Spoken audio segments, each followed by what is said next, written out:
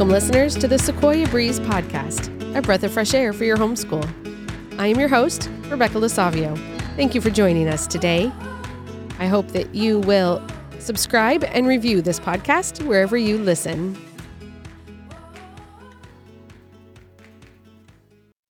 Today, I am joined by Nicole, the math lady. And Nicole, I just realized I don't even know your last name. I assume it's not the math lady. Yeah, it's true. Some people wonder, is it really the math lady? It's actually Nicole Thomas, but like nobody knows that.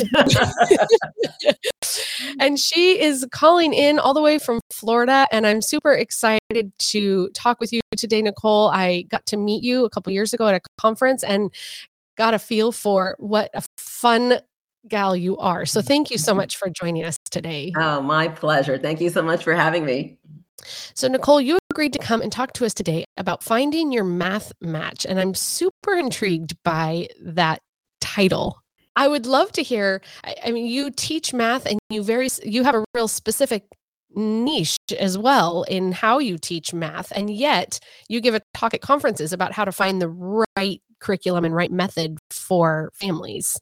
That's correct. Yeah. Well, sometimes people, when they meet me, right? So I'm Nicole, the math lady, and I teach a particular curriculum, and they think I'm going to say, you should really just use the curriculum that I use. And first thing you're going to find out is that's not what I'm going to tell you.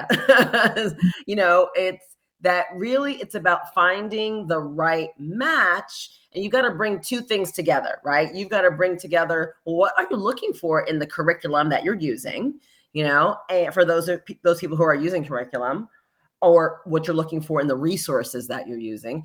And you also have to look at your student, right? To me, that is the glory of homeschooling, right? We get to tailor what we're doing to the little person sitting in front of us, right? We don't have to teach the 30 people at one time.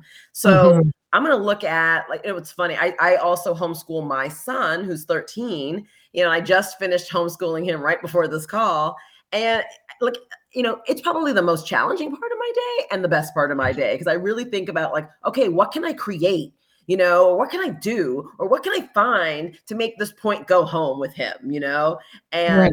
It's funny because a lot of the things that I will come up with or find when I'm working with him will later become things that I offer on the website, because it really it worked for my son. I think it might work for some other people too, That's awesome, because that when somebody is offering a service that they're also using practically themselves, that they are going to be way more in tune with what works and what doesn't. So, yeah. Oh yeah, it was a game changer. When I first started Nicole, the math lady, I actually was not a homeschooler. So I learned about, the homeschool community and what people were looking for. And then as many people who came to homeschooling during COVID, I was one of those. And, had the opportunity to say, what, I think this is going to be the right decision for my family. And I got to tell you, it's a whole other world. It's a whole other world to see, what he needs. And, it's funny. People will ask me, well, does he use Nicole, the math lady? And I'll be like, yeah, he does. Just the way people will point to my videos and tell their students to go watch Nicole. I'll do the same. I'll be like, his name is Justin. I'll be like, Justin, go watch a video and then we can talk about it, And he has to live with the corny brain breaks, right? Oh yeah. His, as many other students, it's their favorite part of the site. So I think a lot of our Sequoia Grove families might be excited to hear you say that, because we have a lot of families that are a part of our schools now that are in the same boat, and they're still very much trying to figure out what they're doing, what works for them, what works for their kids, how to make those decisions. So when you are talking to a family about how to find your math match, where do you start? Yeah, that's great. It's a great question. And it's funny because, again, I literally found myself in the middle of this in the last maybe few weeks, right? So, I teach, again, a particular curriculum. And where I generally start is there's basically in math, there's two types of math that people will offer as far as homeschooling curriculums. Now, first of all, I want to tell people out there, I get your pain, because when you start looking for curriculums, there's over 50 math curriculums that are directed at homeschool families. So I see it all the time in the Facebook groups, how do I pick a curriculum? Or which one do you recommend? Or, there's a lot coming at us, right? So the first thing, a place that I start is I say, okay, basically there's two types. Like there's a spiral method and there's a mastery method. So let's talk about those two methods and break them down. Okay. I'll actually start with the mastery one first. Mastery is probably what most of us as adults had when we were in school, if we attended public school, right? You took a particular topic in math and you learned that topic pretty fully. And then, you had a test on that topic. Then you moved on to a brand new topic in math, right? And the cool part about that is you have a chance to, as the title says, master a particular concept, you get tested on it, and you move on. The challenge with a curriculum of that nature is that, as many of us found, when it was time for like a final or a final test at the end, we were like, did we even learn that topic? Like we forgot. We forgot what we learned. So if we're not having a chance to constantly use a skill, you might forget it, right? So that's mastery. If we go over to the spiral side, spiral is a little bit different, where they take little slivers, so for example, let's say we're learning fractions. We're going to learn a little bit about a fraction, maybe like what a numerator and denominator is. And then on the next day, you would think, okay, I'm going to learn more about that fraction. They might actually switch to talking about decimals, which is just another form of a fraction, right? Which, by the way, I did not really realize until I started teaching that those were all the same thing, because I forgot it when I was in school, So, it might teach a little sliver of something, and it'll do a sliver of a decimal. And maybe on the second day, it'll have practice problems about fractions and decimals. So I'm still learning, I'm still using something about fraction, but now I've added decimal. So maybe on like my third or fourth day, I go back and I add another sliver about a fraction. Maybe I learn how to like break it up and show what a fraction is visually, and then maybe the fifth day I talk about decimals again. So you're constantly spiraling back and building upon a topic. Okay, so what's the benefit of something like this is that you don't have a chance to forget because you're constantly using that skill. And what's the con of something like this? Again, for many of us, it's different than how we learned. And when you first start doing it, you're like, why do they teach it like this? Like, why don't they just like handle a topic, Mm-hmm. So both of these are great ways to learn. People say, is there one better than the other? I don't think so. I really think that both are possible ways to do it. But I do think, again, I liken math match to like speed dating. It's like speed dating is all about finding like something that you've got chemistry with and like you can continue the conversation, right? So, we're going to see like, hey, does my student like this kind of learning, or are they frustrated by this kind of learning, right? So we want to be able to like try a little of this and try a little of that, Right. and see what works for your kid. I've found that sometimes in the mastery approach, kids can get really like if they're feeling stuck or they can get tired of a specific topic, and sometimes a break can really help to not keep them feeling sort of beat down by a subject that they've been wrestling with for a while. Yeah. But sometimes in the spiral approach, if they get the topic, it keeps coming up. They're like, but I get this. I don't need to keep doing this. So they can each have their own pros and cons and own ways of needing to break things up, or they might need, with spiral I've had to go through and cross things out, like, yeah, I know you already know this, you don't have to keep doing these for a little while, Right. We'll take a break from that. But mastery, it's like, well, let's move on to the next chapter and try a different topic for a little while. We'll come back to this when your brain's rested from this particular topic. Right. And isn't that to me, like, that's like the awesomeness of homeschooling again. Like you can customize, you see what's working for this particular student, and you can say, okay, I know we've covered this. I know you know this. If you decide that there's something that works better for your student, do it. Like I'm all about, like, as the parent, as the teacher, you get to decide, Yeah. Right. And you get to decide for each student too. You don't even have to make the same decision. Well, all 4 of my kids are in different math curricula. Yep, that's exactly what I was going to say, is that, and again, it's like the glory and the pain of homeschooling, right? Because sometimes it'd be like, oh, it'd be great for everybody to be on lesson 3 today. And, everybody's in different books. But again, to me, you look to see what's going to be a match for the kid. Like some kids are going to need a curriculum, so after we talk about spiral, right? Spiral versus mastery, the next thing I'll talk about is the tactileness of the curriculum, meaning, some students are going to really want something that's hands-on and visual, and they need to touch it and see it and have a lot of manipulatives. And then others are more like they want to sit down at their desk and work through their textbook more, and then that's a whole spectrum, right? So you're going to find that everything I'm talking about is a spectrum. So let's even go back to the spiral and mastery for a minute. I personally, don't believe that it's just one or the other. Like there's a spectrum, and you don't have to just say, I want this or that. You could say, you know what? I like, for example, the curriculum that I use is technically on paper, it's a spiral learning curriculum.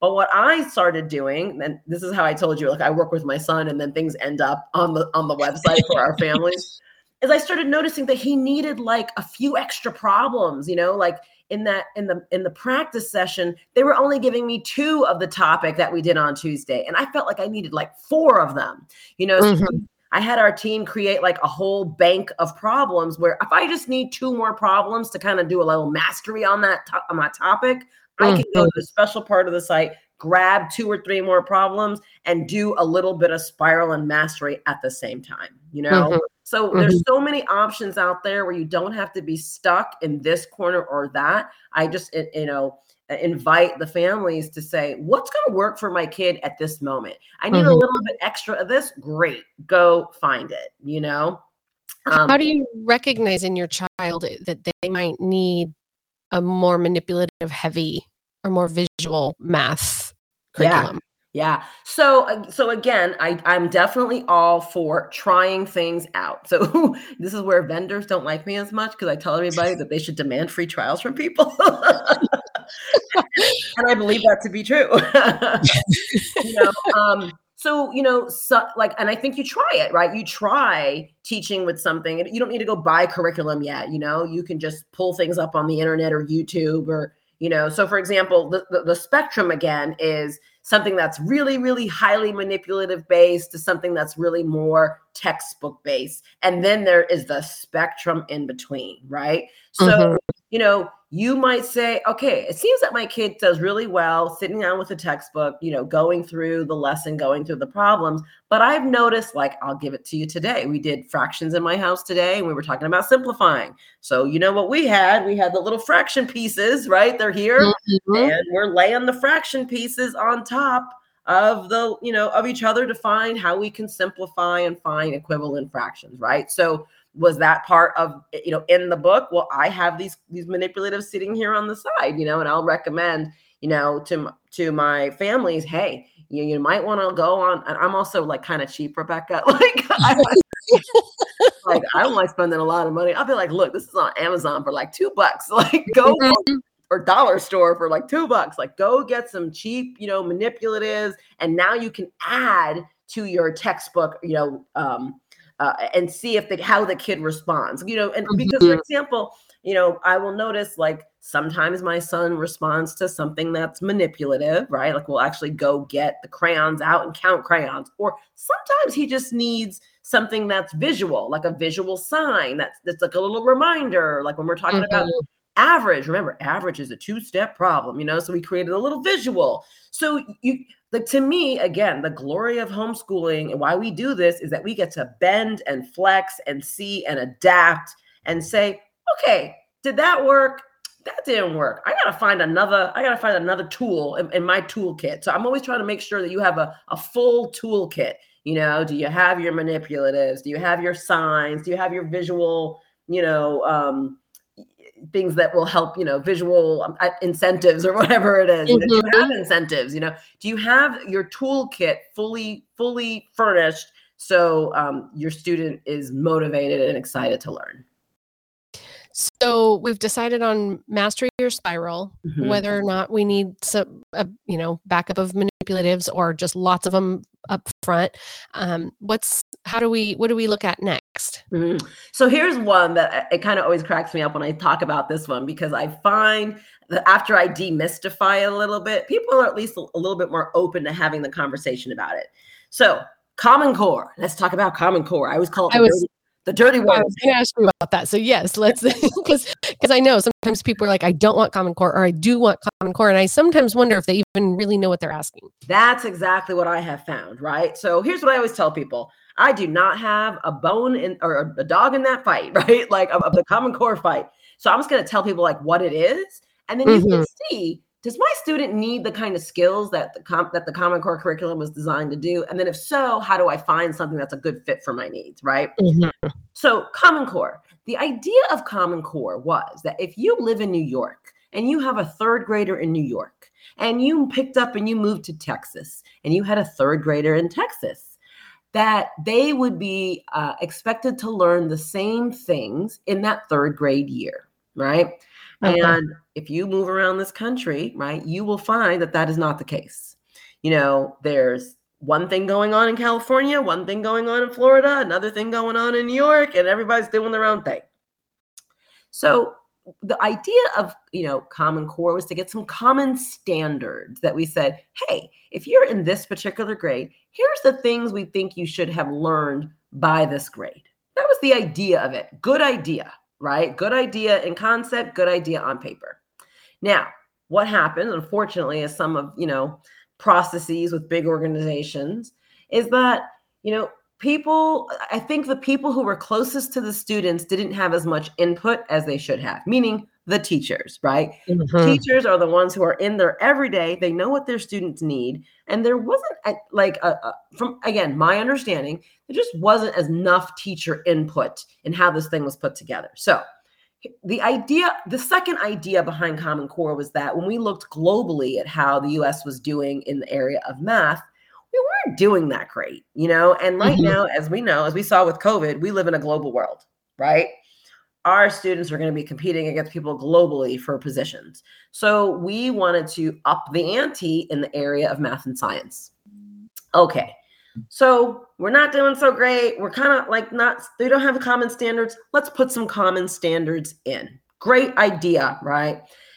The challenge was that sometimes the actual teaching was more complicated than what you and I learned when we were in school. Like the idea was to try it newly, but sometimes if it ain't broke, don't fix it. That was kind of like so I'll give you an example in a moment. But let me add this one other thing. The back to the global piece, the idea was that many of our students were learning math in a vacuum and they were not able to apply it to the real world, right? You probably get your kids might even ask the same thing, like, how am I going to use this in real life? How am I going to use this in real life? So the idea was to give more real world examples of how math could be applied in real life, which is a good thing, right? Okay. So good premise. The execution probably had some challenges. So teachers weren't super involved. So when teachers looked at some of the strategies, they were like, that is not how I would teach that to a student. Like that is overly complex. That is very difficult. So teachers were not bought in, unfortunately, and if the people who are rolling it out are not bought in, it's not going to work very well. So here's what I tell my families. If you have a student who would benefit from that real world application of math, looking for problems of how they could implement it in the real world, they could benefit from a Common Core curriculum. Now there's also a spectrum of Common Core curriculums. Like not all Common Core curriculums are made the same. So it could be that some just have problems, that they just have more like the curriculum that I work with. They're not really a Common Core curriculum. They've got a pure homeschool curriculum, which is absolutely not Common Core. And then they have one that I call Common Core friendly. Okay. The idea was that they just would put in more practice problems that were more real world, or they were more word problems. Like I'll get a lot of families going, my kid needs more practice with word problems. Well, that's more real world stuff. So they had more of that. I think that's a great thing, right? For some students having a whole, half a page of word problems would just about kill them, So you got to look at your student. Is your student going to be one who's more computation based and they can apply, some of the math to real world, or you really need somebody who's understanding it being applied to the real world all the time. Okay. So I just tell families, don't discount it so quickly. Look and see, Could my child benefit from this? And it's also possible that you don't need to buy a whole curriculum. That's Common Core. You could also supplement with more word problems, supplement with more Right. real world activities. For example, we did for Pi Day at Nicole, the math lady. Everybody's like, let's make a pie. And I'm like, okay, pies are great. Let's make a pie, but let's actually teach what pie means, and how you can use it in the real world on Pi Day. That to me makes Pi Day mean a whole lot more. And Pi Day is March 14th because pi is 3.14. There right? you go. Yeah, I like it, Rebecca. I like it. Just in case people aren't, so we're talking pi, pi, but making a PIE That's right. to celebrate today. So that's right. And we had all sorts of pies, pizza pies, apple pies, and you name it. Lemon meringue. Oh, we had fun. it all. So, and I've also noticed with some curriculum, I think sometimes parents might, if they really feel anti-Common Core, they might discount a curriculum too quickly that maybe says Common Core aligned, but it wasn't built to be Common Core. They just found a way, as you said, to adjust a few things so that somebody who is looking for Common Core can take that, or if a family needed to meet those regulations for something, they know that they could use that curriculum, and it's not necessarily turned itself inside out to be different math, or sometimes I've seen curriculum say, here are the Common Core standards we don't meet them all. Yes. I mean, and let's actually even demystify it a little bit more for people, right? So people will be like, okay, I didn't even understand what Common Core math would look like. So for example, let's do something really simple. You know how we were taught how to do 8 plus 5, right? We were taught to go to 8, and then we were taught to count up, right? 9, 10, 11. I always do this in a workshop, and you'll actually see people their mouths moving. 8, 9, 10, 11. Okay, 13. I got it. Okay. Well, Common Core teaches it a little bit differently. They teach the students to think more in terms of groups of 10. And the reason that they want them to think in groups of 10 is it's easier to hold groups of 10 in our head. So mental math was one of the things that they were hoping to impact with Common Core type teaching. So instead of saying 8, count up 5 to get to 13, they would say 8, what do I need to get to 10? Oh, I need 2. So I'm going to take 2 of my 5. Now I'm at 10. And what do I have left over? I've got 3 left over. So boom, I'm at 13. Now it's really funny because when I do that in a workshop, people are like, that's so much harder. Well, that's because that's how we were taught, right? We were taught differently. But when you work with kids and you teach it to them and you have enough repeated practice, they get it. And then they do those kinds of numbers with much larger numbers, right? So, that's where an instance where I thought, oh, that's a pretty good way to teach, teach math.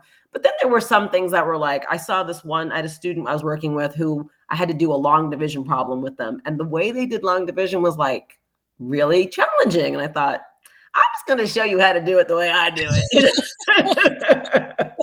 So I tell parents there's things that are Common Core aligned, as you said. The book might just say we meet these standards, and there's things that are Common Core teaching where they really made changes of how they teach things. I think those are where you might want to look and say, is that for me and my student? Yeah. So are there any other things to take into consideration as you're looking for your math match? Yeah, there's 2 more things. The next thing I always say is the level of technology you would like to have, right? Yes, and definitely. What I tell people is, look, your students are living in a different world than what we grew up in. Okay. And technology is where many of them spend their lives and will spend their lives and need to be agile. So we don't want our students, doing math on the computer for the first time when they're taking their SAT test, right, to get into college. Right. Yeah. We want them to be comfortable and familiar because there is a bit of a different shift that takes place. I remember when we first started doing things on the computer, I was so anti. I was like, no, we need to do this all on pen and paper. So I tell families there's a spectrum of where I say no tech, let's say that's on the left, and high tech is on the right. No tech, I almost don't think is an option in this day and age. You need to have at least a little bit of tech, right? A little bit of maybe just having your student, be familiar with how to, go to a website that does math. Okay, fine. In the middle might be more of a program like mine, where I'm a real life person, right? And I have videos where they access them on the web, or they do their grading. Like, so all the grading on our site is auto graded. The student puts their answer in, it grades it automatically, but the teaching is not, online automated. It's not a computer-based program. And that would It's be just a on video of you. yeah, that would be on the right-hand side, the high tech, where, like a program like an iExcel or something like that, where the program itself is teaching the math through visuals or animated character. So again, if you're clear that your child would do really well from having a live person, then look for that. If you think your child would do well with animated characters and YouTube videos, then look for that. So again, the glory of homeschooling. Find what works for your student. Find where on that spectrum it's going to work for your student. And I think this one, especially, maybe even more than the others you've talked about, can change over time. Sticking a kindergartner in front of a computer to do math, right, in most cases, is probably not advisable. Right. But at some point, you may need either, maybe the parent has to work part-time, or they have gone beyond what the parent is capable of teaching the child or helping the child along with their math. And so it may be time for them to move further to the other side of the spectrum, right, and start, that's very much what's happened in our house, that, where I'm still holding, my fourth grader wants to be online, but it's just because he wants the screen. So we're Right. not doing that because that's the wrong reason. Right. Well, it's funny too. Here's the other thing that happens, and as a parent of two, I feel this in my bones. As we all know, as they get a little older, sometimes they want a little distance from us, Yes. and Yeah. a little independence from us. So, sliding further on that spectrum could give them a little bit of independence. But also, as the parent, we still want to make sure the program we're using has tools that we can monitor and we can check in and we know what's going on. So again, you slide along that continuum, and you find out for your student at that moment what's going to work. And here's the bad part. You kind of hit on it. Over time, things change. Like what worked for the third grader may not necessarily be what worked for the 10th grader. And there's going to be a change that needs to happen. And that's okay. Okay. And you mentioned too that we don't want the first time that they are on the computer being for the SAT. Well, our families do have to take tests each year. So they are doing the California state testing, as well as some little short kind of check-in tests throughout the year, just to make sure that everybody's moving along.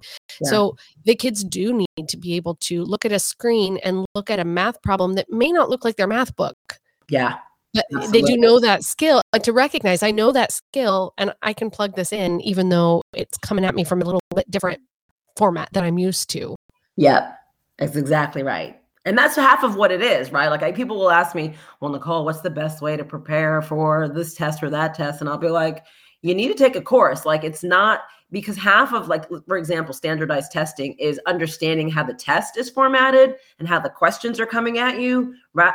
And marrying that with what the student's knowledge is, So if you're going to take an SAT or an ACT, yeah, you're going to want to do some kind of prep for how those questions are coming at you. Yeah.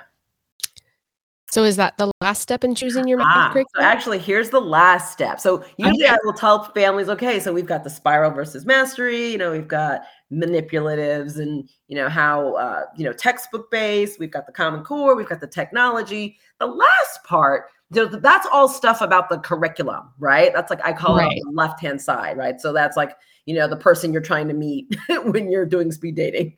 But on the other side is you. And is your student. Amen. Right. And that's the other 50% of the equation. So it's not just all about the curriculum. It's about what your student needs and what works for your student. So I have always been a fan of, finding out the style that your student learns in best. And I really should say styles with an S on the end, because there's, if you Google, learning styles, you're going to find, like, there's some people who say there's 3, there's some people who say there's 4, you'll find some who say there's 13. I mean, there's just, but the idea is that we learn in different ways and that we have preferences on how we like to learn. So let's find out a little bit about how your student prefers to learn. Do you have a student who prefers to learn very visually? Great. Who likes to learn through images? Okay, then you're going to like want something that's very like, colorful and, has, like, as I said, I've created like these little signs that I put up in our little workroom to help remind him of certain things. And you'll see when he like is trying to find something in his brain, he'll look to the sign. My son's a visual learner, right? Or do you have an audio learner? Somebody who, not only learns through listening, but learns through speaking. Like they need to have a conversation with you. They need to work it out. Do you have somebody who's a read writer, right? Like a really, loves to read and likes to like write out their answer, right? You might need to know that they might need to like do their math on paper first before they can talk it out with you. Like you're going to have to learn that out. Do you have a kinesthetic learner? Do you have somebody who needs to be up and out of their seat? I always remember I had this one student I was working with. We were trying to learn multiplication tables. He could not learn them just sitting across the table from me. He couldn't memorize them. We would drill. He couldn't memorize them. And I was like, let's just get like, what do you like to do? He was a basketball player. So we went in the backyard. We started shooting hoops and started reciting the math tables while he was shooting hoops. Okay. Instantly he started memorizing them. Wow. Why is that? Right? He learns more kinesthetically. Like that's just how he prefers. So people were like, well, how do I know which one my kid is? Well, first of all, your kid's not only one of them. Your kid is all of them, but there's some preferences that your kid might have. So there's an assessment that I love to use. It's called the VARK, VARK. Google it, and there's like a little quiz, right, that you can take for yourself. You can have your student take, or you can kind of take, if you have a really young student, you can kind of take for your student, from observation.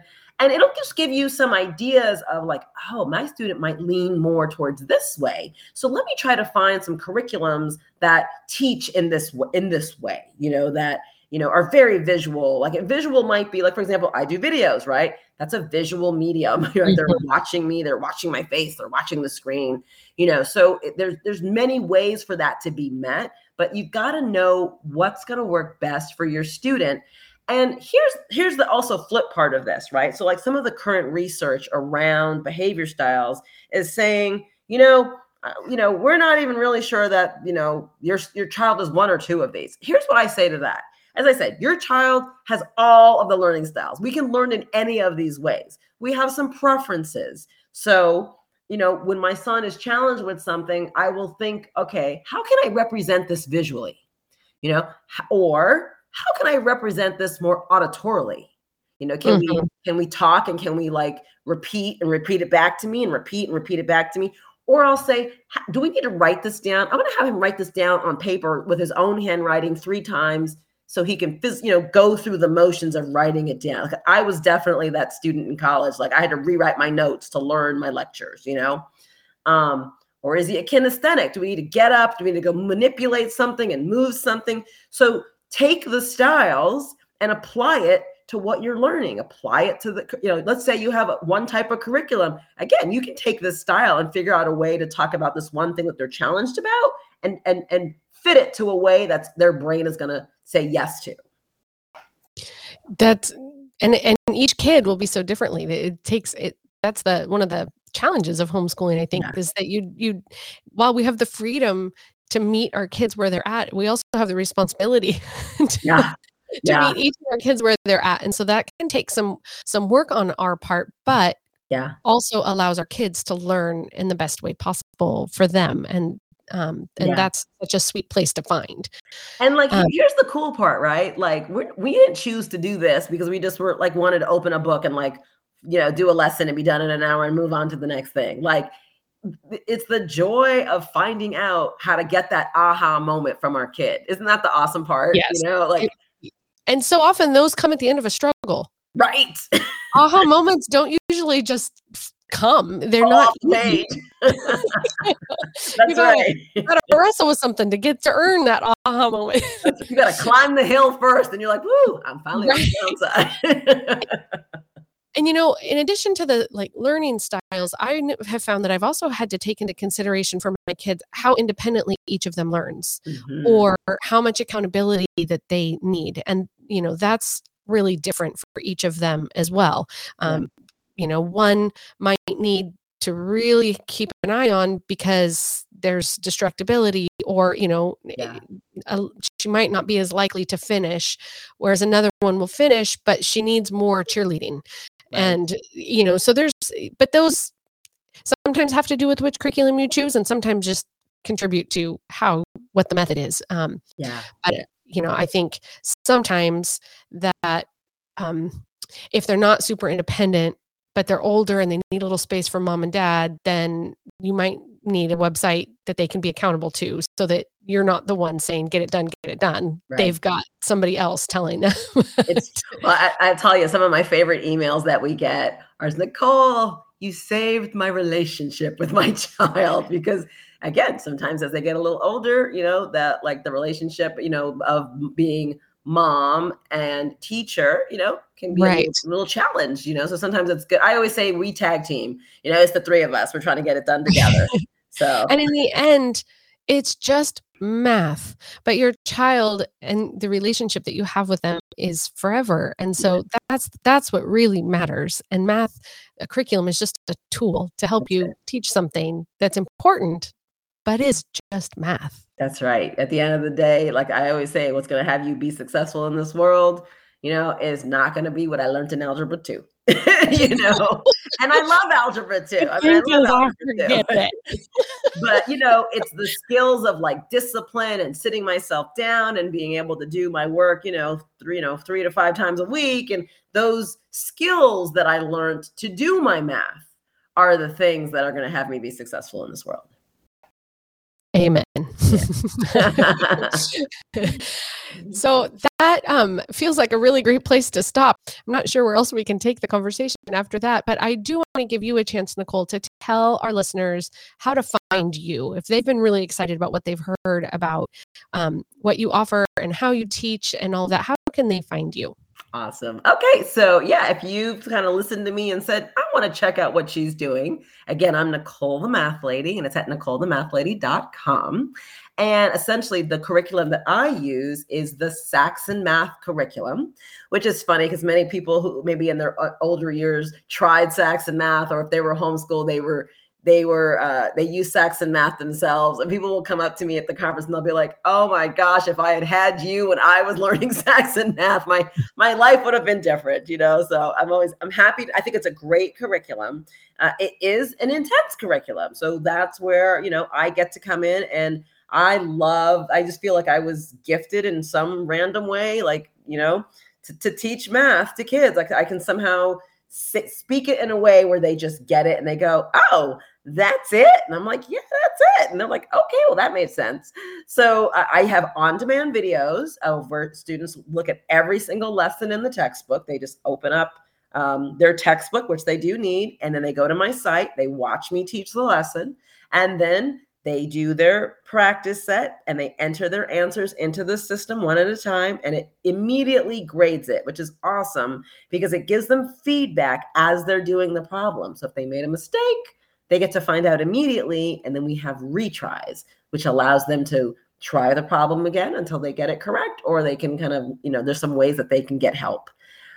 So that's what we do at Nicole the Math Lady. If you're interested, check us out. As I said, I believe in free trials, no credit card free trials, because I want you just to try it with no stress of like, oh my gosh, do I need to cancel it in 7 days? I can't take that. My brain can't remember that. So that's awesome, right? We're homeschooling. We have a lot of other things to think about. That's right. I can't be keeping track of when my free trial ends. So so people can go in and they can see the system. And what I tell people is, let your student use the free trial. Like, it is for you too, but let them use it and then watch them. Watch how they navigate the site and how they feel about it, and ask them, because kids, they know if they think that I could be a good, tag team partner for you and them. So that's what we do at Nicole. What grade do? Sorry. Yes. What grade do your lessons start with? My lessons start with grade 3 and they go to grade 12. So sometimes people will be like, Nicole, you're going to do first and second grade. And right now I'm holding firm to no. And I'll tell you why. I like taking care of your older kids so you can spend time with the younger ones down on the floor, with the blocks. Like that's what I can't do with them, right? Across from a video. So I just believe at that young age, I would love for them to be with you. And then once they hit 3rd grade, I can take them from there. I can see them through to 12th grade. Awesome. And you have, algebra 1 and 2 and geometry and all those upper grade things all set up to automatically grade and all of that.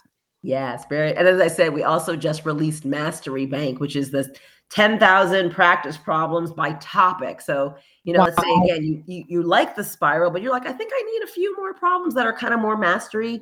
Then you can go into our Mastery Bank and just search for your topic and pull out the topics that you need and get maybe 3 or 4 problems, or maybe 10 problems, or maybe 50 if they need a lot of work. Just That's depends. amazing.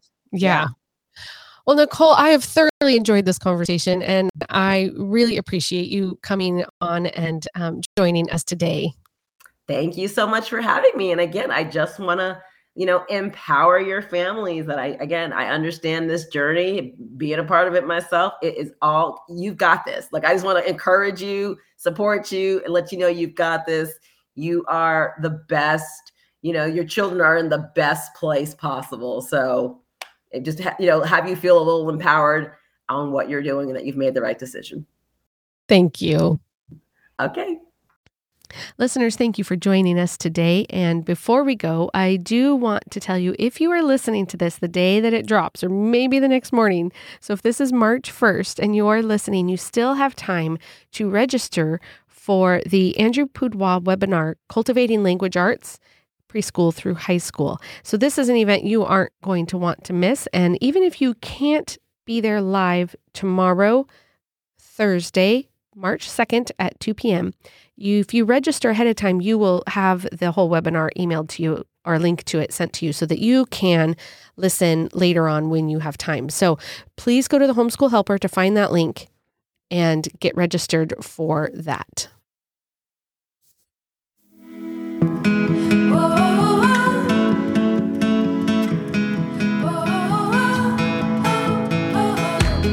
Thank you for joining us today on the Sequoia Breeze podcast, a breath of fresh air for your homeschool. I've been your host, Rebecca Lasavio.